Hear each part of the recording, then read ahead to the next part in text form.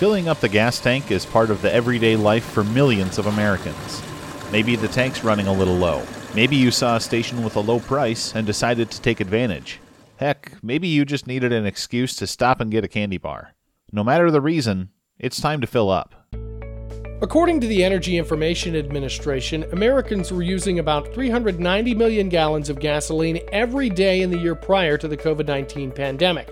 Light-duty cars, trucks, and SUVs make up about 92% of that demand. Texas and California are the top two gasoline-consuming states in the country, with both using almost 1 million barrels of gas every day. It's a big business. And about 10% of that business is ethanol. Since the turn of the century, use of the biofuel has exploded. Between 2000 and 2019, fuel ethanol consumption is up about 781%. And biomass-based diesel?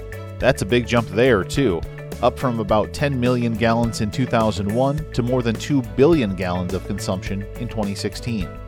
The renewable fuels industry is growing, no doubt about that, but it's also been rocked by policy uncertainty, the need for consumer education, and demand swings like the 40% drop in gasoline consumption in the early days of the coronavirus pandemic. And these are hurdles the industry has already dealt with, but what specific ones sit on the horizon? Political challenges, electric vehicles, and what in the heck do things look like after 2022? It's an industry with explosive growth in its past, but some unanswered questions in its future. I'm Spencer Chase.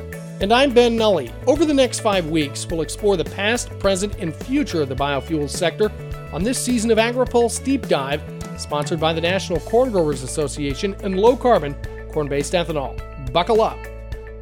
New episodes of Deep Dive are available at agripulse.com or your favorite podcast app.